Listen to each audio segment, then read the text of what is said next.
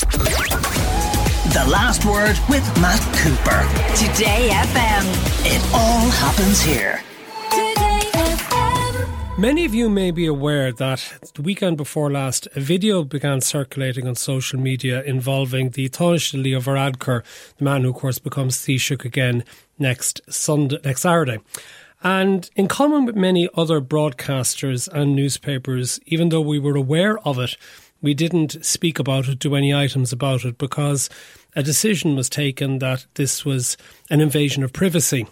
However, two Sunday newspapers at the weekend decided to report on something that was pretty well known at that stage. And the discussion has evolved because Taoiseach Micheál Martin was asked about it today in a piece with independent.ie. And of course, the Sunday Independent was one of the newspapers which had reported on the story on Sunday.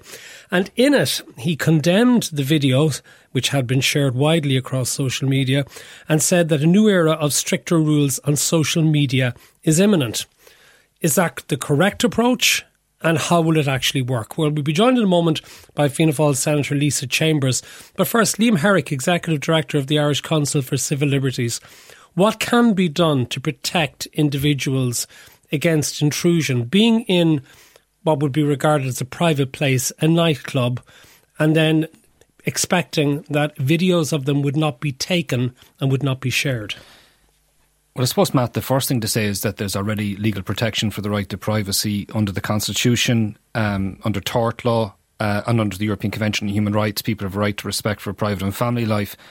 And in certain situations, people have a reasonable expectation of privacy when they're conducting their private life. So there is a right there at the moment, and there are remedies open to an individual who feels that their rights have been violated in terms of going to the courts, perhaps arguing that an individual has infringed their privacy, their tort of privacy. And if they believe a social media company has hosted material which is linked to that tort, they can seek an order to have that content taken down. So there are remedies there already. Yeah, but are those remedies in any way worthwhile if the video has been seen over 3 million times, for example?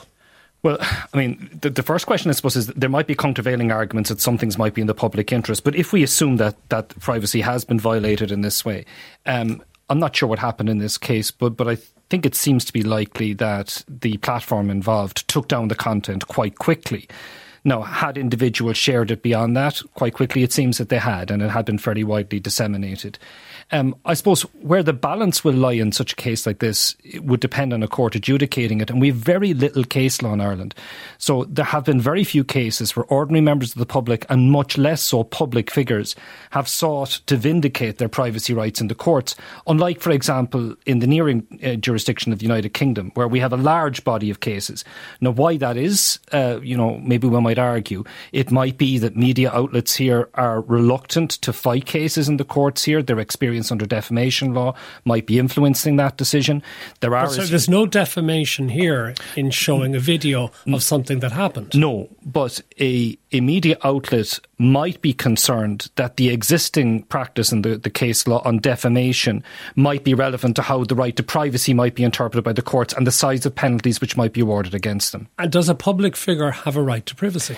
A public figure does have a right to privacy, but there may be specific concerns or public interest that might apply in the relation to a politician, for example, that mightn't arise in relation to another person. So in England during the 1990s, there was a lot of litigation around infringements by the media of people's private life, politicians' private life, in terms of their sex life, their romantic life and so on. In some instances where perhaps members of the John Major government in the early 1990s, you'll recall, talked about conservative values and family values, where individual politicians had talked about family values and then their own personal lives were seen to be in conflict with that. It could be argued that there was a public interest in exposing their hypocrisy. Not saying at all that that's what's at play here, but issues like that of public interest come into play for a politician, whereas they may not come into play for another person. So there is this balance of a public interest, and this without talking about the specifics here. There's a reasonable expectation of privacy in a nightclub. There's no doubt about that. There's a large body of case law in different countries about that. But whether a public interest might arise about a specific public figure, that might be arguable, and that's likely where a defence would arise for a broadcaster or an individual who shared such material. Senator Lisa Chambers of Fianna Fáil, what sort of measures can the government introduce. If you have platforms, international platforms available for anybody to upload material onto without any gatekeepers being in place? Yeah, so look, it's a challenging and a tricky area to try and police, to try and regulate. But the bill that's being brought through, the Online Safety Media Regulation Bill, actually predates the issue that you referred to in relation to the Tánaiste and the video. So the two aren't really connected, although a connection may have been drawn in recent days. What's being proposed is the establishment of a media commission, which will basically have a register of kind of media companies, online companies, and they will have certain powers in terms of requesting information, investigating issues around maybe criminality or harmful communications online. So the media commission will play a certain role. Then there will also be a new regulatory framework for online safety developed and an online safety media commissioner. So there's a whole new system being set up to try, as best we can, to provide some guidance, some regulation for what is a relatively new space that we're all operating in. I mean, the issue around the Tánaiste that arose, that wasn't an issue that you might have come across maybe more even a decade ago.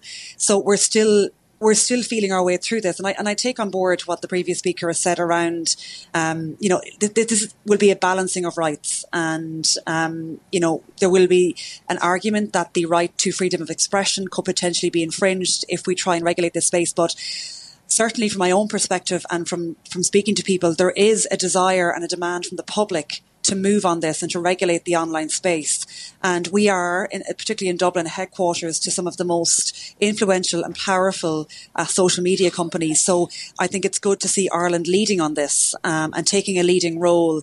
And I have no doubt that other countries will follow suit. But what gets regulated and what doesn't? I'm just going to take another political example that comes to mind. But after the last general election, there was the Sinn Féin TD David Cullinane was singing Up the Ra song in a celebration after winning election. Now, that then caused him a certain degree of embarrassment when I put it to him on here on the programme when that video emerged. But would you have a situation whereby he or others in similar situations could argue, I'm at a private party, somebody at that party has decided to post material without my permission, without my consent, therefore it must be taken down? I'm sure that somebody could argue that, but I think that the public interest argument would trump in that case. The IRA, there was a campaign of murder and violence for many, many years, for almost 3 decades. If you're in public life, I think, any sort of, glorification of that, and I'm not suggesting that's what that chant was, but there is a public interest there on that type of issue. And it is, I think, important to point out that when you are in public life, there is a different standard, and, you probably don't, in reality, if we're being honest about it, you probably can't expect the same level of privacy when you're in a public position. So does that mean you have to behave in a different way, that you have to be more careful about the potential for people having cameras and uploading material? Well, we do have to be more careful, and you talk to anybody in public life, and you are very conscious that how you behave in public, how you conduct yourself, that at any point in time there could be a photograph or a video, and it can be interpreted in whatever way somebody wants to interpret it. So there's a different standard. You don't have the same private life as maybe an ordinary citizen would have, and that's part of the sacrifice of doing the job. And I think the more prominent and the more well known you become, the less privacy you have. But that's not to say that, the video that was posted online at the Tánaiste, for me, I felt was just abhorrent and was such an invasion of his privacy. It was wrong. And sorry, Lisa, might it actually be more of an invasion of the privacy of the other person involved, who was not a public figure?